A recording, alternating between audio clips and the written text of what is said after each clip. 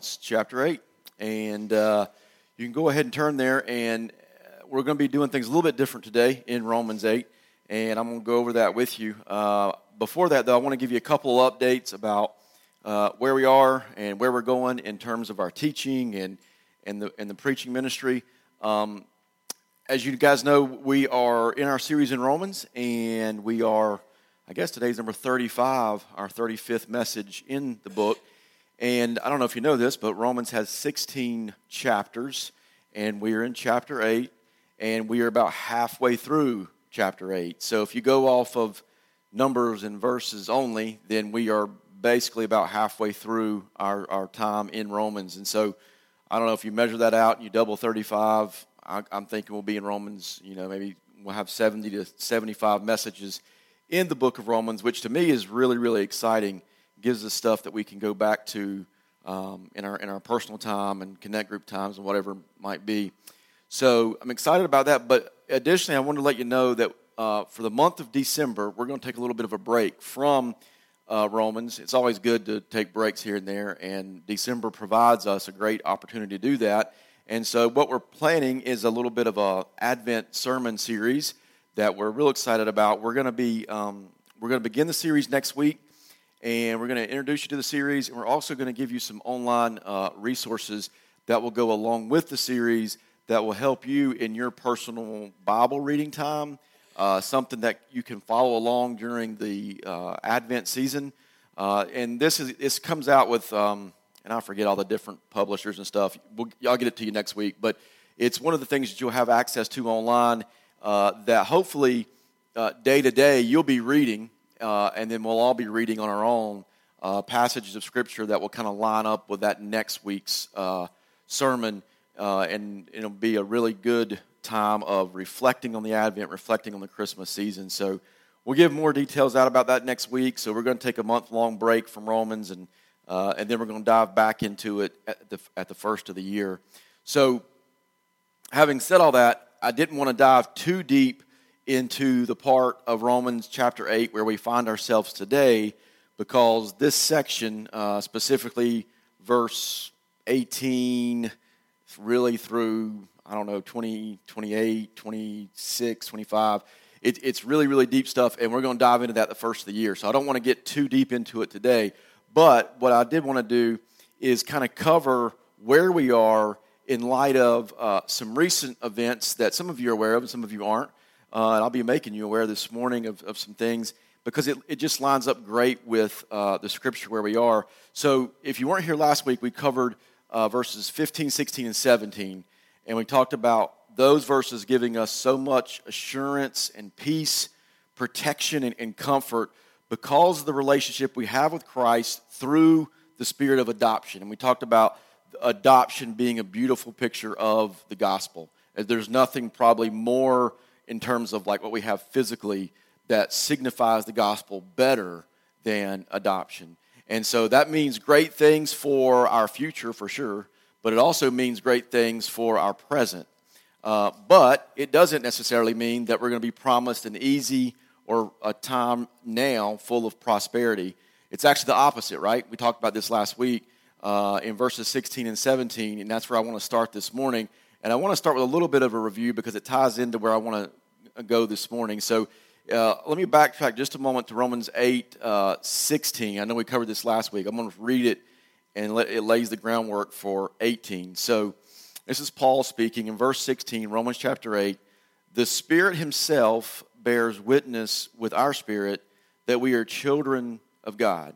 And if children, then heirs, heirs of God and fellow heirs with Christ, provided we suffer with him in order that we may also be glorified with him.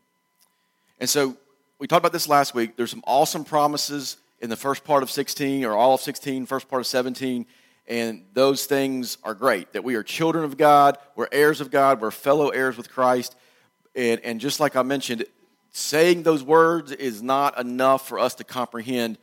You are, if you are in Christ, a fellow heir of Christ, meaning everything due to Jesus will now be due to you. I mean, that's unfathomable. We can't comprehend that, how amazing that is. And they have, what that's saying there in 16 and 17 has both short-term and long-term, incredible consequences for us as believers if you are a believer in Jesus. And everything is perfect right up until we read the last part of verse 17 and we go into verse 18. And look at the last part of 17 going to 18. Things kind of get a little bit weird. So he says, provided we suffer with him in order that we may also be glorified with him. For I consider that the sufferings of this present time are not worth comparing with the glory that is to be revealed to us. Did y'all read that there? Paul, what did you just say? What is this? Provided we suffer with him? Paul, what did you just say? Provided the sufferings of this present time? See, these are the hard parts of Scripture that nobody really likes to talk about. These are the verses that aren't going to sell a lot of books. They're not going to promote a lot of movies. They're not going to turn your church into a mega $1,000,000 church because these things are hard. And yet we don't skip these things because they're just as relevant as the verses before it, saying you are heirs of God, fellow heirs with Christ. You have all this richness, and that's true. But right behind that comes provided we suffer with him. And in the sufferings of this present time, we want to focus not on just the good and rewarding parts of Scripture, and there's a lot of that in Scripture, but we also want to understand that that's not the only thing in Scripture. And so when we read Scripture, we read it in its totality. We read it in the context. And so there are amazing promises given, and we definitely should stand on those and cling to those. But we also need to know that those promises are usually given, just like they are here, right alongside something that follows it that says, there's going to be something tough coming. There's going to be some heartache. There's going to be some trial. And I don't want you to misunderstand me. I'm not, this morning, my goal is not to paint this doom and gloom Christianity, okay? That's not at all. I think we should live victorious lives. I believe we should claim God's promises. We should stand on God's promises. We should look to the hope for the present time and for the future. But we have to do so in the context of those not being the only verses in Scripture. And so what I really want to show you today, though, is this suffering that Paul speaks of. And it's not just in Romans, obviously. It's throughout Scripture. It's not a bad thing. It's actually a good thing. It's actually a beautiful thing. It's not something we should run from. It's something that we should be rejoiceful for, something we should be thankful for. And so as I was thinking about this, and I know with Thanksgiving coming up, and I know people are kind of reflective this time of year, and you're thinking about the blessings we have. Probably one of the blessings when whether you sit down with your family or you sit down with time with the Lord and you offer a time of thanksgiving, probably one of the things you're not going to mention is some of the trials and some of the problems and some of the hurt and some of the pain. Those aren't things we mention that we're thankful for, right? And those things are like, that's been the bad part of 2019, but man, here's some good parts. And I understand there have been good parts, but what I want you to see is those bad parts are the parts that define us, are the parts that grow us, and are the parts that maybe we should be more thankful than even the good times and when the times of prosperity. And so our perspective needs to be wider, and our understanding needs to be deeper than just good, easy, superficial times versus, oh, this is a tough time, this is a time of trial. And so when we have that wider comprehension and deeper perspective, we can understand the amazing grace and the amazing love of our Lord in His purpose to give what Paul is saying there in the sufferings of this present time. There have been many people to talk about the suffering mentioned in the Bible, and all of them probably are smarter and well-versed than me. One of those is Dr. John MacArthur, and he has written and preached on suffering countless times, literally, and he has tremendous things to say, but I just want to read a couple things that he said about it to give you some perspective. And this is what he says. He says, the suffering in this life creates reactions that reflect the genuine condition of the soul. God allows suffering to drive believers to dependence on Him, an evidence of their true salvation. The more we willingly suffer for Christ's sake on earth, the more we are driven to depend on Him rather than our own resources, and the more we are infused with His power. Suffering for Christ draws us closer to Christ. I mentioned this last week because Jesus told us specifically that persecution and suffering of some sort is not just a possibility for the believer, it is a reality. It is an absolute certainty. And I think I read these words last week this is Jesus speaking in John, and he says this. He said, if the world hates you, know that it has hated me before it hated you. If you were of the world would love you as its own.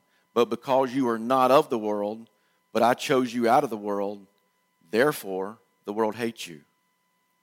And so that's the basis, along with many other verses, why Dr. MacArthur and so many other Bible teaching people and Bible scholars, preachers, have made statements like the one I just read to you, and made statements like the one I'm going to read. And this is MacArthur continuing. He says, because the present world system is under the reign of Satan, the world despises God and the people of God. It is therefore inevitable that whether persecution comes in the form of mere verbal abuse at one extreme, on the extreme of light, or as martyrdom at the other extreme, no believer is exempt from the possibility of paying a price for his faith. So what I want you to understand as we get to Romans 18 specifically is that suffering and persecution is a certainty in the life of a believer. It's not a possibility, it is a certainty. And I think so many times in our culture, in our context, we fall into this faulty mindset that somehow I or my family or my friends or my church, somehow maybe God will exempt us from that. And that's kind of what we pray, or at least what we hope, even if we don't pray it consciously. And let me tell you that there is no exceptions to these things. A matter of fact, you should not want to be an exception to this truth. I think so many times we pray, and I found myself doing this a lot. We pray for things that are safe, we pray for things that are comfortable, and we pray for things that are easy. Not only for God, but I mean for us. And so we pray that, in essence, that God would make our lives easier and more comfortable. And what I'm telling you is that Scripture says in many verses, just like we've read in verse 18, that it's the very opposite, that we should want to welcome in those times of suffering, those times of trial, those times of persecution, because what do? Go back to what MacArthur said, what Jesus said, that it drives us to be more like Jesus. It drives us to stop relying on our own resources. Hey, I got this. And I've used the term many, many times, white-knuckling this. If you ever held on something so tight your knuckles turn white, that's sometimes the way we live our Christian lives. And so we white-knuckle everything, and it's my power, and it's my resources, and I got this. And so therefore I feel more comfortable, and I feel better about my life. And in reality is, when you're in a trial or you're in suffering, you realize you have no control.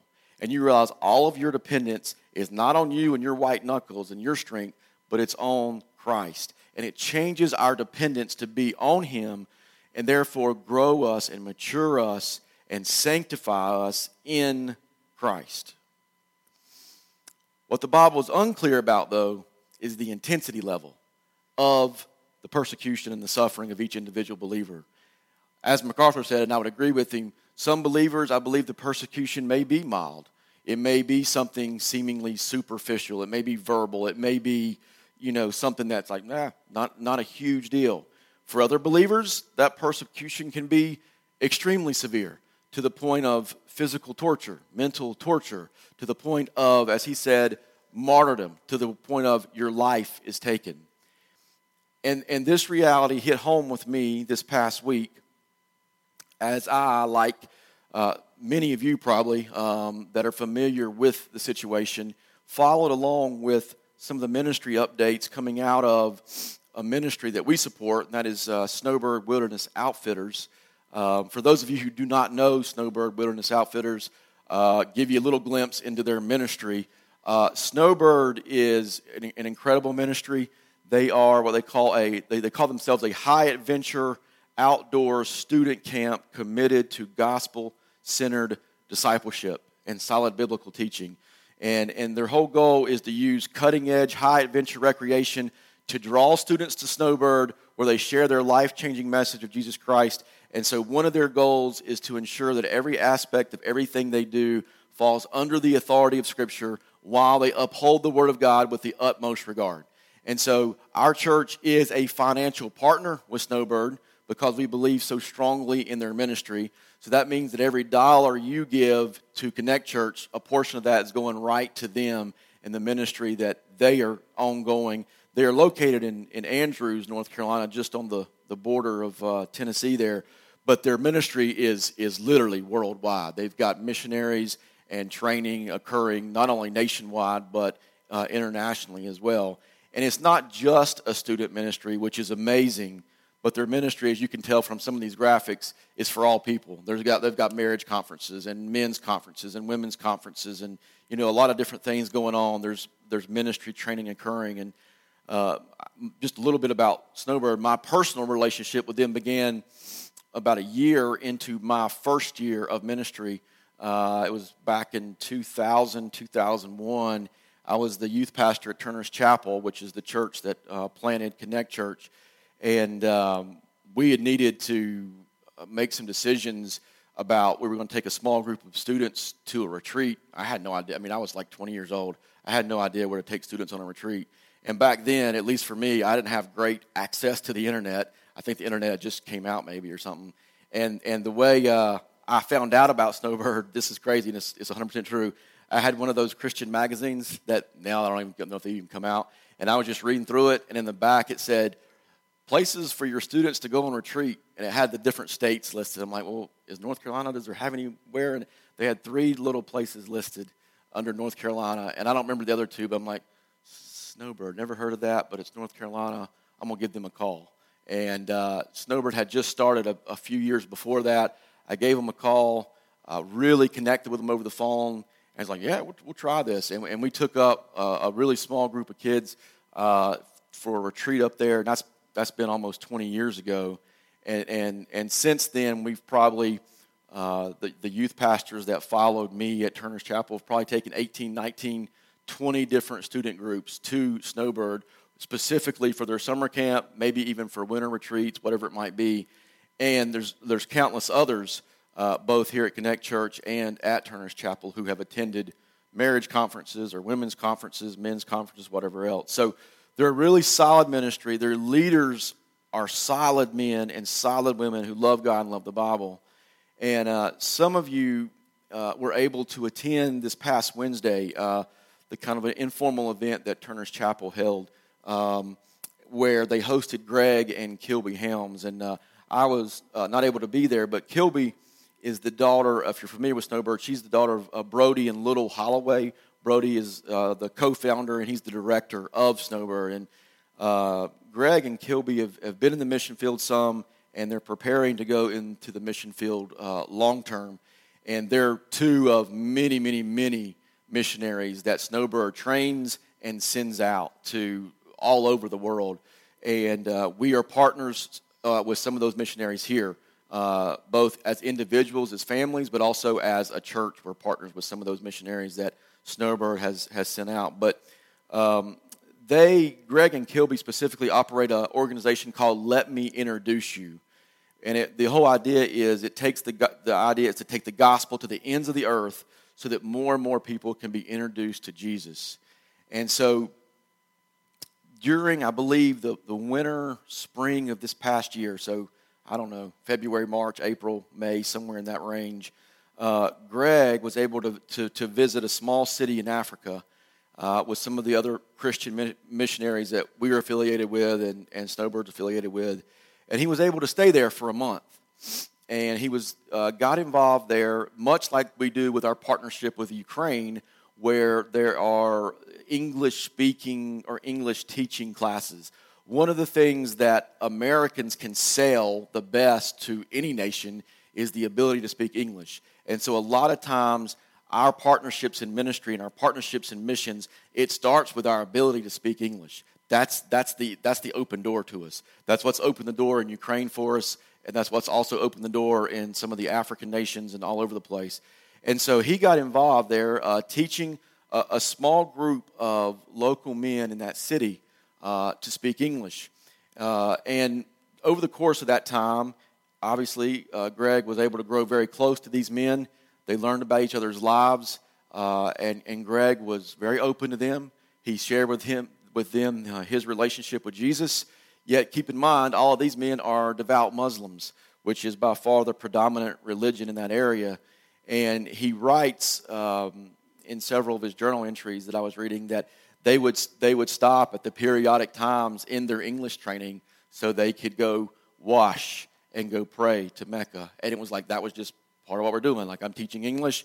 It's time to pray, so we're going to go wash our hands and wash your face and all the ritualistic stuff that Muslims are required to do. And they would pray, they would finish, and they would come back and start class again. And on Greg's last day in country, before he would fly back to the United States, he was able to give each man a certificate of participation for their commitment to attend the English course over that series of weeks. I guess it's 3-4 weeks there. And he was also able to give them a Bible in Arabic, which is the local language. And Greg describes his trip, and specifically this last day, in a journal article that Snowbird recently shared on their Facebook page.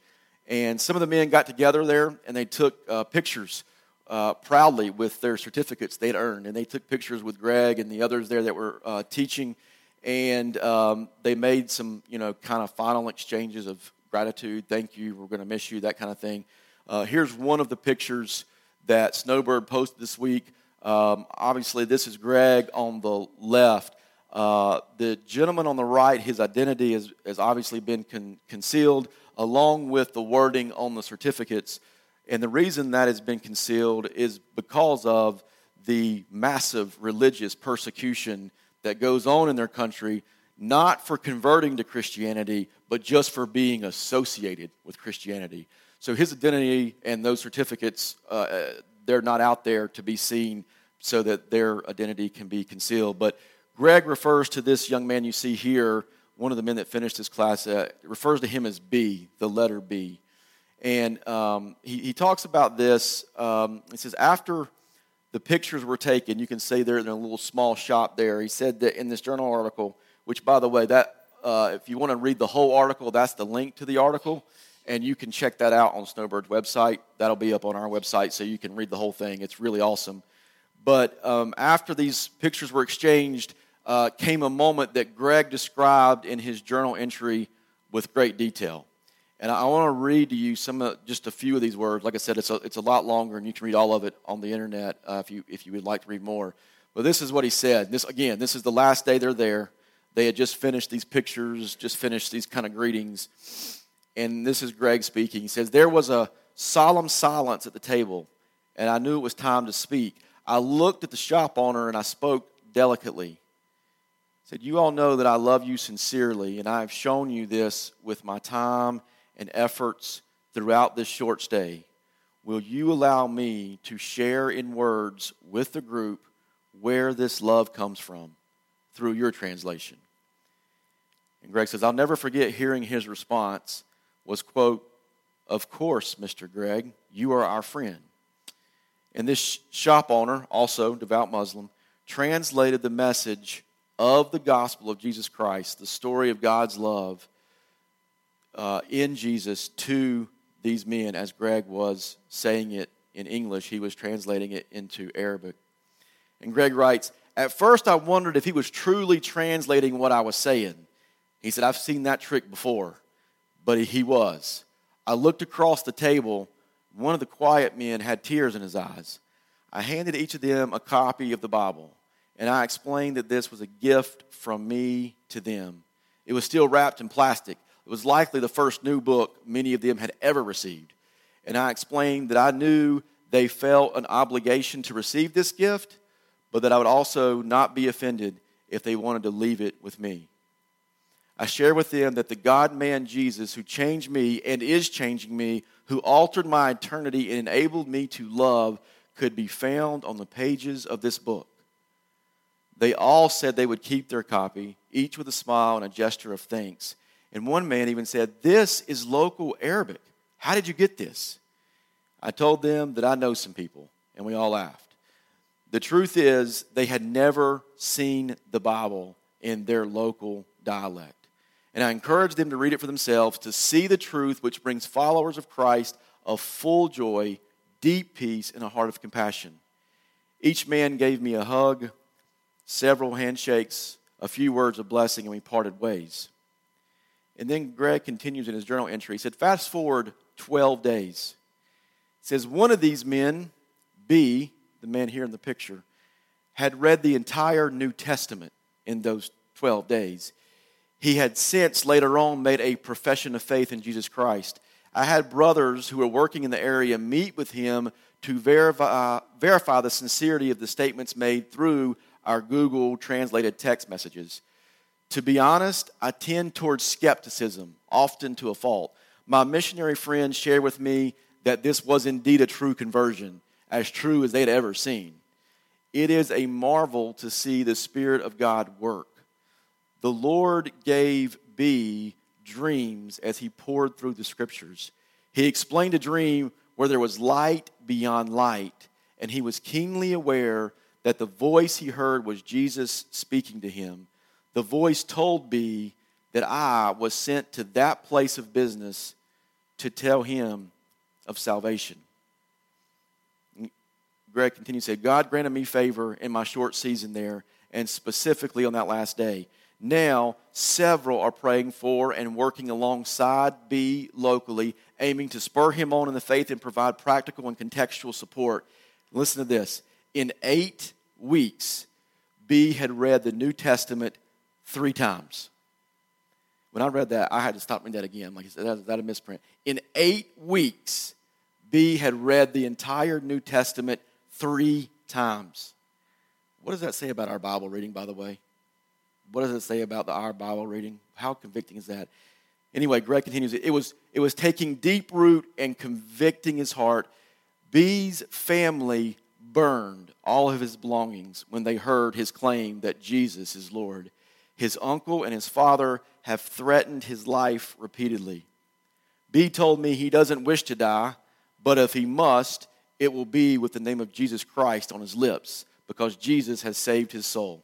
This from a man who has known the Lord only a few months. As B has been abandoned by his family, other believers have stepped up and been the church and supported B as a brother and assisted with housing. An arranged marriage, which he was already, quote-unquote, given to, has been called off. This is a rather big deal in a culture where a man must have a wife to be respected as a man.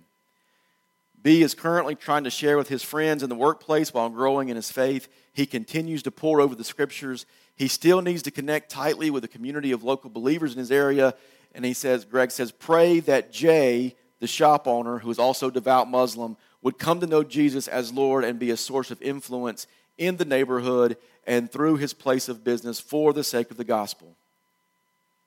A little bit later on, I don't know exactly how long time-wise it went through here, but Greg writes this. He said, this morning I woke up and I received a message from A, who is another student and friend from the English course. He's read the New Testament. He's now going through it again.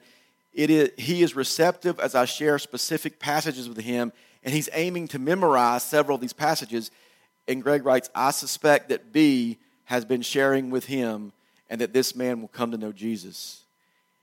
And then on Tuesday evening, later that same week, as I wrote this very story, I received a message that 2 other men, M and H, have both come to know the Lord as B reasoned with them and taught them from the New Testament. Tears filled my eyes as I read the message aloud to my fiancée. B understands all the more that his work is that of an evangelist. His commission is to herald the truth of Jesus Christ to those he loves, still held in Islam. It's the message that has been entrusted to him. And Greg asked, pray that many men and women would become brothers and sisters in Christ, ushered into the family, pray for a mighty move of the Spirit of God. And Greg ends with this. He said, I could write without end on how this journey has stretched me and challenged me while nourishing my soul. This season both answered and raised questions. I've received new insight and opportunity to relate with brothers and sisters beyond our borders and our comfort. All of a sudden, listen to this part, all of a sudden, the far-off people and the far-off realities and the far-off consequences that are not my own, which I've prayed over, seem very, very close to home. This is the story of one African Arab man who came to know Jesus, and we pray for many to follow. What an incredible testimony, number one, to the power of the Lord in through one man's obedience. And I'm talking about Greg, to just go. He was there for a month, just go. And he's planning to go more, and he's going to be more involved. But then not only his obedience, but another man's obedience, B's obedience, to accept Christ and then realize that what that means is to make other disciples of Christ. What I just read to you was written back on June the 1st of this year. So it wasn't recent. I mean, it was fairly recently, but it was a few months ago. But it leads me up to the events of the last 7 to 10 days. And this is why I'm sharing this with you. Instead of describing to you a story that I do not know anything about, which a lot of you heard about this past Wednesday night, I thought I would just simply share with you a brief set of videos from Brody Holloway, the director at Snowbird.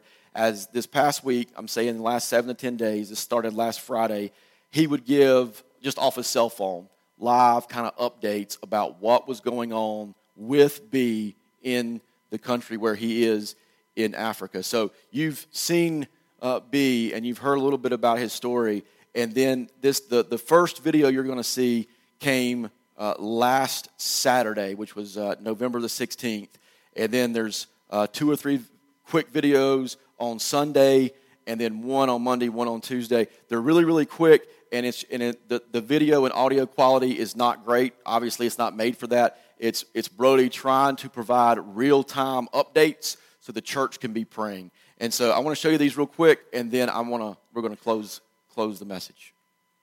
Hey, I wanted to just blast all of the SWO family and friends and community and let you know there's a brother, a very dear brother of ours, who's been following Jesus for just several months now, and he's in a very difficult place where persecution is a reality. Many of you know his story. You've heard us talk about him and ask prayer for him. The Lord has used this young, new believer since last March to reach over 100 people in a really large city that is under a Muslim stronghold. And the news that we got in the middle of the night was that he's been abducted, put in chains, and is being held in we don't know where he's at, but we know he's being tortured, and we know there's a very strong possibility he's going to be executed. So please, please, please pray for our brother right now. Stop what you're doing, lift him up, pray for him in Jesus' name. That's all we can tell you. Can't tell you his name, but we will keep you posted. Thank you. Hey, I thought it might be helpful to do a series of videos on our brother. We've had an incredible outpour of support since yesterday when we posted that video, over 10,000 views, and a lot of people are asking for updates. And first I'm going to give you an update, then I'll follow this up with some videos giving you what details we can about this brother. So the update is we haven't heard from him in about 18 hours, and that last message was that he had managed to endure several hours of torture and had not recanted, and he was standing firm, and he was asking for prayer. And so we will update you as soon as we know anything else from him. He's not from here. He is an indigenous believer, a fairly new convert in the region that we're working and serving. So please continue to pray for him. I'll follow this up with some fact and detailed videos. I want to give you an update and just ask you to continue to pray for our brother. He is, we actually have heard from him because of some people that are there in the house where he's being guarded and tortured who have helped him get a message out. And so he's still alive, but he's very weak from lack of water and food and from the physical torture he's enduring he's endured over the last 48 hours. So that's the latest update. Please continue to pray. Pray that something like Acts 12, when Peter escaped miraculously because God sent an angel. Let's pray that happens tonight. Thank you. I'm on my way to church right now. We're going to have a prayer service tonight. Praying, just interceding for our brother who we're calling B. A lot of people have asked why there's not a rescue effort.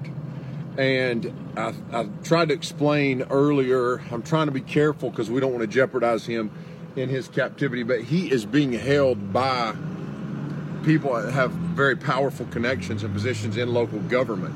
So it's not that simple when you're working in these types of countries where we have a real distinct cover to be there. It's not as simple as that. So he is an indigenous person, meaning he's native to this area, and it is local government officials that have him in captivity, but they don't have him in official captivity, if that makes sense. He's being held in a safe house where he's being tortured. And there are people that, I just can't say a lot right now. We're working on that end. People are working on that end. There are people keeping us informed and trying to help him right now, but it's complicated. And so we're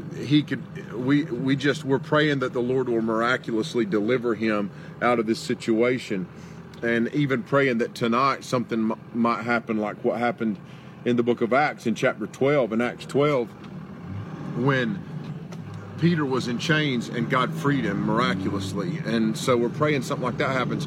We're also praying that God will continue to give him more favor with some of those that are there in his captivity. There are people that are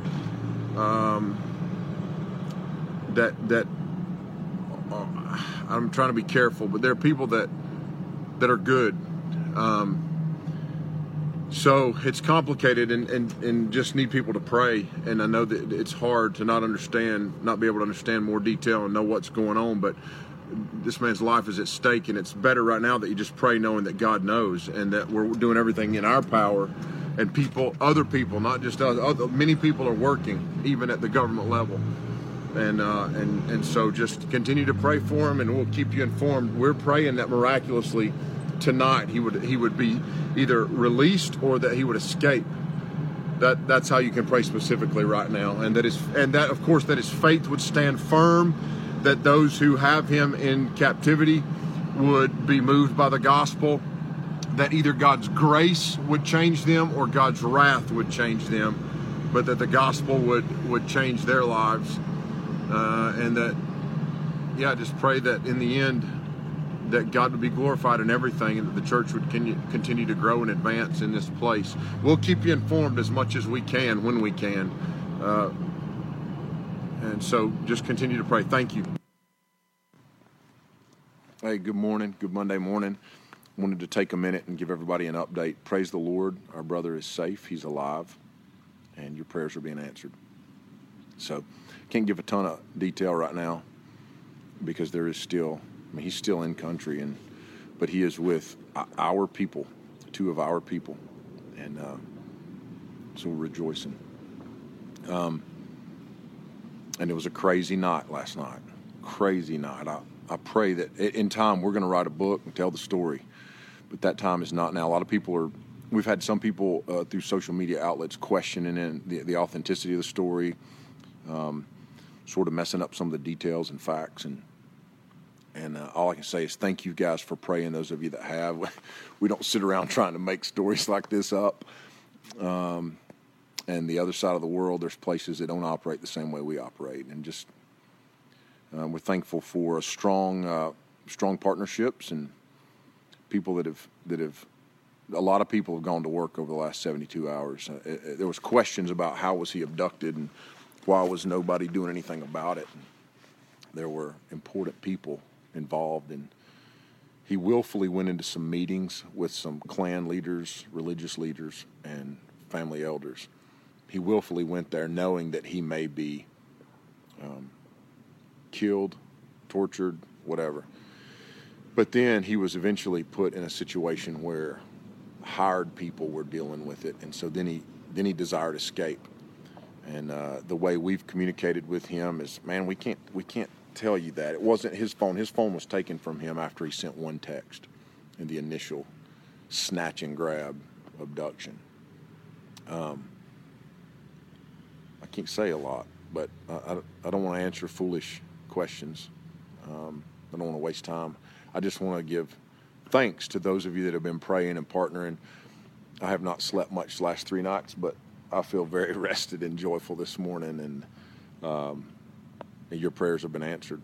We still got a long ways to go, and we'll keep you posted. I really do think we're going to tell this story I think my grandkids are going to be telling this story when it's all said and done.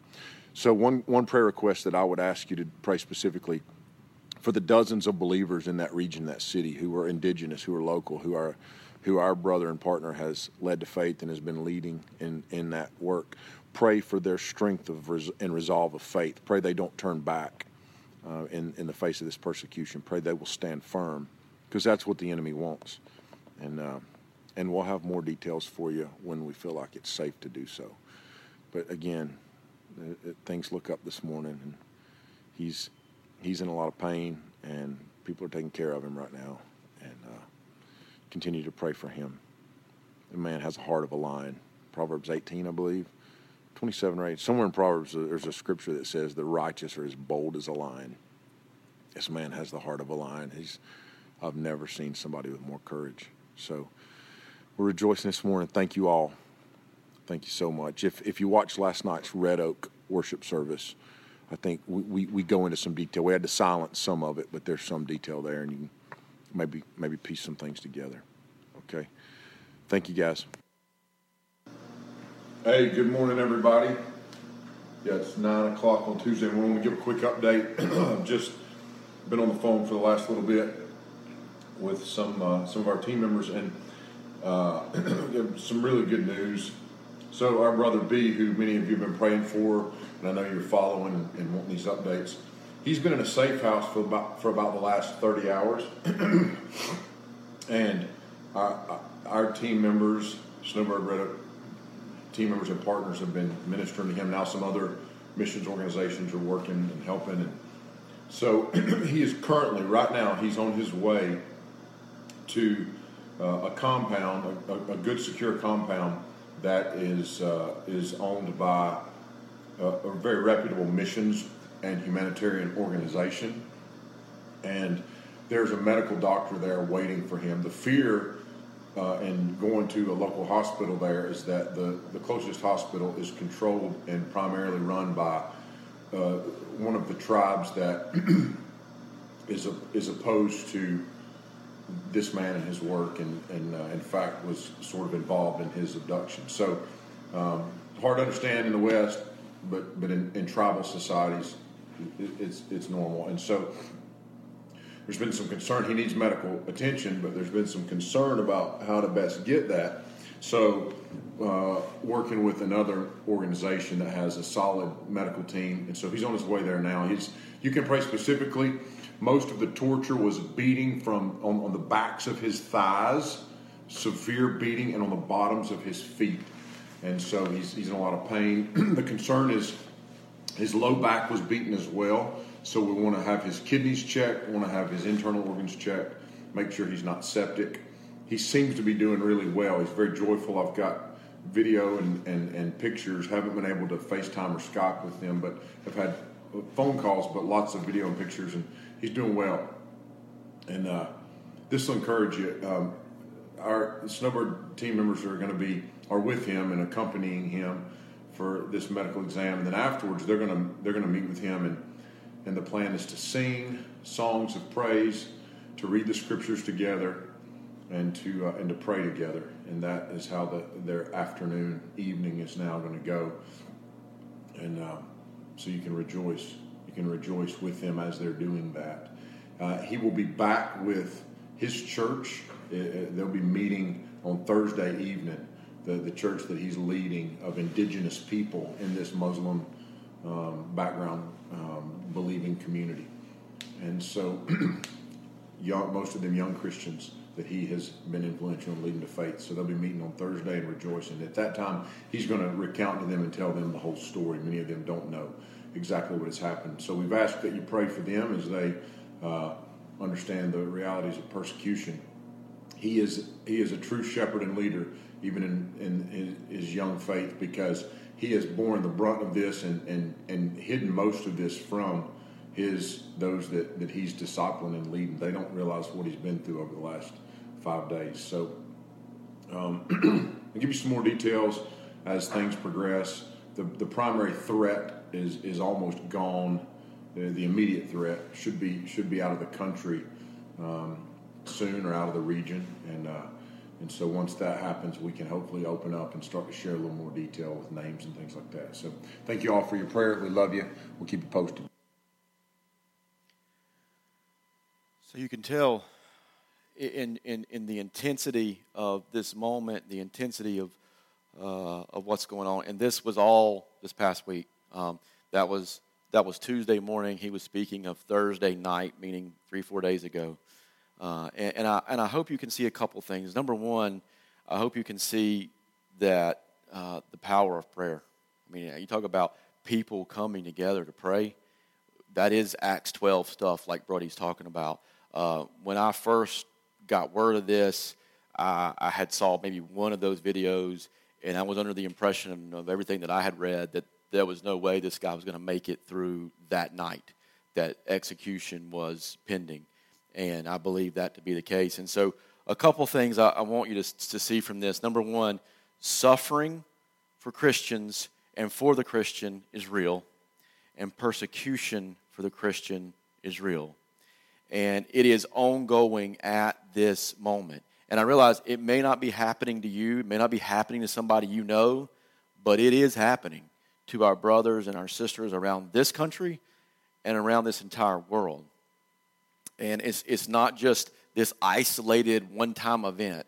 I show you this event because this is the most current thing going on that I have personal relationships with. A lot of you have personal relationships with these people, and it's very impactful because, as you know, I don't know B, but I know Brody, and I know some of the missionaries there, and a lot of you do too. And it's very, very conflicting, very emotional in many ways because of what's going on. And I share that with you not only so you can be praying. By the way, if you go to Snowbird's Facebook page, you can get all these videos. I don't have any private access. All that stuff's out there for you guys to see. And if you want to continue to follow and pray, I'm sure Brody and others will be posting more as the week goes on as they can. But it's Snowbird Wilderness Outfitters. Go to their Facebook page. They post a lot of good stuff, not just this stuff. But anyway, I think a lot of times we think that these kind of things only happen outside the U.S. And let me just share with you, all of the recent data would suggest that the U.S. is falling right in line with every other nation in the world in the rebellion against God. I got a separate email this week while all this was going on. This is not related to any of this. I got a separate email from discipleship.org, and the email was an article titled, "How Our Culture Disciples Us Away from Jesus." I'm like, what? And this is talking about American culture. We're not talking about where B's at. It says how our culture disciples us away from Jesus. And let me just show you where we're going. This is the Pew Research Group put these numbers out. There was a 12% decline in those claiming to be Christians in the last 10 years. Again, this is all in the U.S. Church attendance down by over 7% the last 10 years. This is frightening. Only 49% of millennials now identify as Christians. Then that's not to mention the ones that identify really aren't Christians.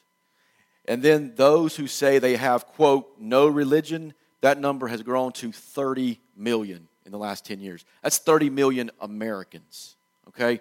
These are numbers that I'm telling you guys that these things are not getting better. I'm not trying to paint a bad, negative picture, but they're getting worse. And so the things that we hear about going on with our brothers and sisters, wherever that might be, I'm saying that America is falling right in line with these things.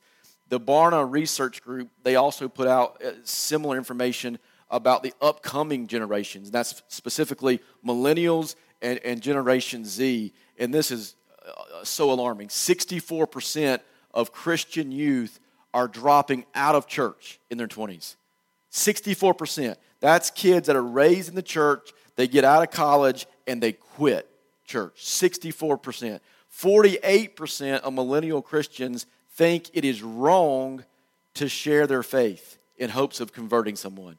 We have become so politically correct that almost half of millennial Christians think it's wrong to share your faith. And only 10% of Christian 20-somethings have what is described as a resilient faith. You want to know what a resilient faith is? It's what B has. That's what a resilient faith is. And I would say that 10% of Christians in their 20s right now in America that have that is probably not even 10%. That's the 10% that claim it. So these statistics are just a small glimpse into where our culture is and steadily being turned away from Jesus. And that's right here in the U.S. But we should not be totally blown away by these numbers because Jesus warned us it would be this way. Jesus told us it would be this way. And it's happening across the world, and it's also happening here in this country. So what do? Why would I paint such a negative, depressing picture for you this morning and leave you with this? Let me give you two reasons as we close. First and foremost, and I say this with the most sincerity I can muster, is that we need to have an accurate understanding of Scripture. A very, very accurate understanding of Scripture, and then also an accurate understanding of reality. I think so many times, especially here in the Bible Belt, especially if you've been raised in church, we have Bible verses, and we kind of, they're on our walls at home, and we memorize them, and they're on our T-shirt or whatever, and that's our little world. Our little world is these Bible verses, and we claim them, and we want to live by them, and then that's great, and I definitely think we should do that. But I want to tell you that there's a lot bigger picture than what's happening inside the four walls of your home. And we need to have a bigger picture of the reality of Christian suffering and the reality of Christian persecution, but we also need to have a bigger picture and a bigger view of Scripture. Not just taking Romans 8, 16, and 17 and saying, those are my verses, and then not reading what's behind 17 and 18, which says these present sufferings. And I consider it that these sufferings are a time that not be worth comparing. That's what I want to do. The second reason, and that is to encourage you. It's not to be discouraged. Look what Paul says. I read this earlier. This is the verse. For I consider that the sufferings of this present time, that is this moment, are not worth comparing with the glory that is to be revealed to us. I'm sharing this with you guys in this week of Thanksgiving, not to discourage you, but to encourage you. Because when trials and suffering come, what Paul says is, I consider these things are not worth comparing to the glory that's going to be revealed. And these truths are not just in Romans, obviously. I could be up here forever. But Paul says this, and I love this in 2 Corinthians. He said, don't lose heart. We do not lose heart. Though our outer self is wasting away, our inner self is being renewed day by day. For this light, momentary affliction is preparing for us an eternal weight of glory beyond all comparison. So the ultimate bottom line I want you to take away from this morning is this, is whatever you're going through, and I realize I have no clue what your life looks like, what you may be in a season of suffering. You may be in a season of, there might be some real legit persecution going on. I've seen this, and you've seen this. But it might not be persecution. It might be you're just in a really down season. And I've had those seasons in my life. I know what that's like. It may be a mental struggle, an emotional struggle, a physical ailment, a relationship issue. It could be a thousand things. But what I want to tell you is that no matter what you're going through, that it's worth it and that it has purpose. And no matter what it is, if it just seems like those dark clouds are following you, like no matter where you go, like you just can't escape, I want to tell you, because I've felt like that many, many times, and I can imagine that our brother, I can't imagine the way he felt.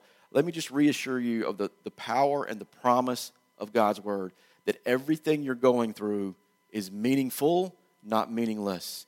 That means every detail, even the ones that nobody knows about, meaning only you and the Lord know. The person sitting beside you this morning doesn't know about it. The people in your family don't know about it. Only you and the Lord know that those details are meaningful, not meaningless.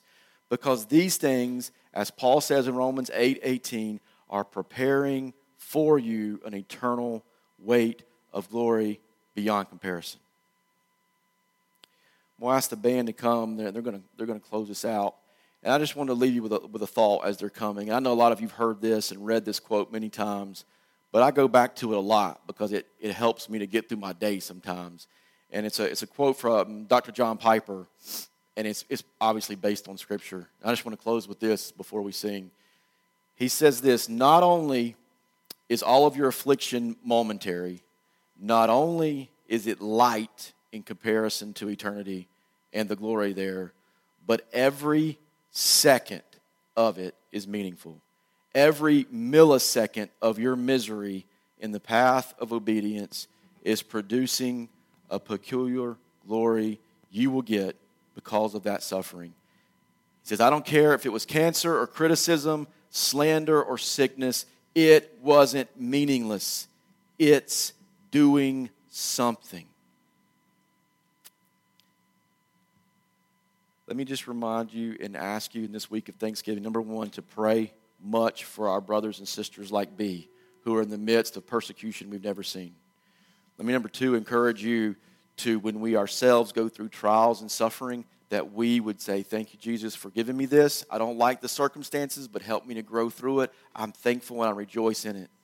And finally, as we go into this week of Thanksgiving, may we be thankful and may we rejoice in those times of suffering, in those times of the dark clouds, because the Bible tells us very specifically it's during those times when we're growing and when our relationship is coming all about us to all about Him.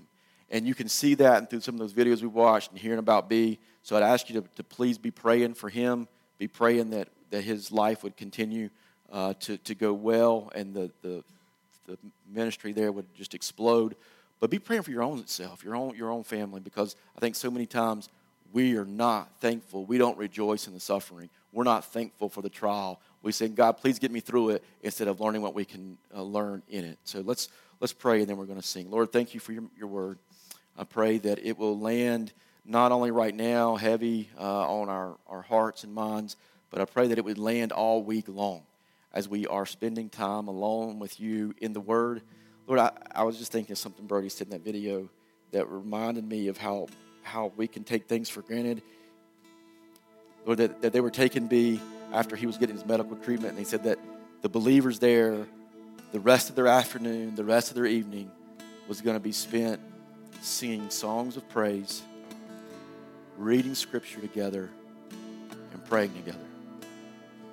That's what their afternoon was going to be doing. That's what their evening was going to be doing.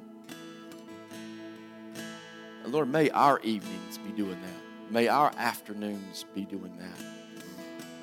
And I know that probably nobody in this room, I could be wrong, but nobody in this room has probably faced what our brother has faced over the last week. Those 30 to 60 hours of unimaginable torture to recant his faith. Lord, thank you for giving him the heart of a lion. Thank you for letting him stand strong in the face of persecution. Thank you for saving and sparing his life. But Lord, I pray that he would be not only strengthened for the believers there in that community, in that church, and they would grow, but Lord, that he would set an example for us. This young man who's been a believer 6 months, that he would set an example for some of us that have been believers for years and years and years, and our lives don't look any different. Lord, I just pray that we realize that Scripture is bigger than we think it is, that reality is bigger than we think it is, and that we would understand to put ourselves in the context of your big picture.